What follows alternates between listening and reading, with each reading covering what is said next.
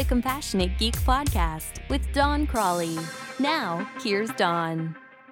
In dealing with customers, colleagues, and others, let's assume good intent. Now, to be clear, I'm not naive enough to think that no one has bad intent. I just believe deep in my heart that most people have good intent in whatever they do.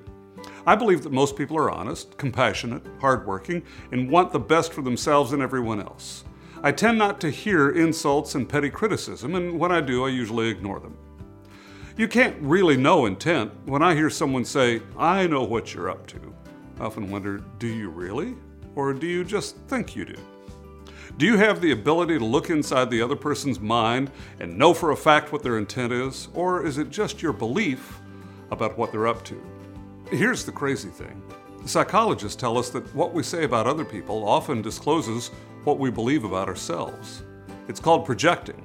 In other words, if you believe without proof that another person has a hidden agenda or ill intent, is it possible that you're just projecting your own ideas onto another person? In my own experience, I've found that people and organizations who are the least trusting are often the least trustworthy. I once worked for an organization who was incredibly distrustful of their employees and contractors. That same organization was started when the founders stole customer information from another company. They assumed bad intent on the part of their employees and contractors, but perhaps they were just projecting their own bad intent. So assume good intent on the part of your customers and colleagues. Assume that the end user who fell for a phishing scheme did not intend to be sloppy. Assume that your colleague who dropped the ball on a task did not intend to be irresponsible. This in no way means that we ignore dangerous or irresponsible behaviors. It means that we focus on the behavior and not the character or personality of the person.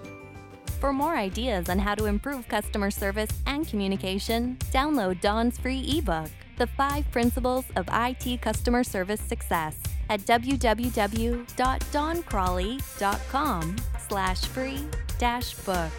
For more information about scheduling Don as a speaker for your next conference or meeting, visit www.doncrawley.com/info. Our jobs are about helping our end users work more productively, efficiently, and creatively. Now, once again, here's Don.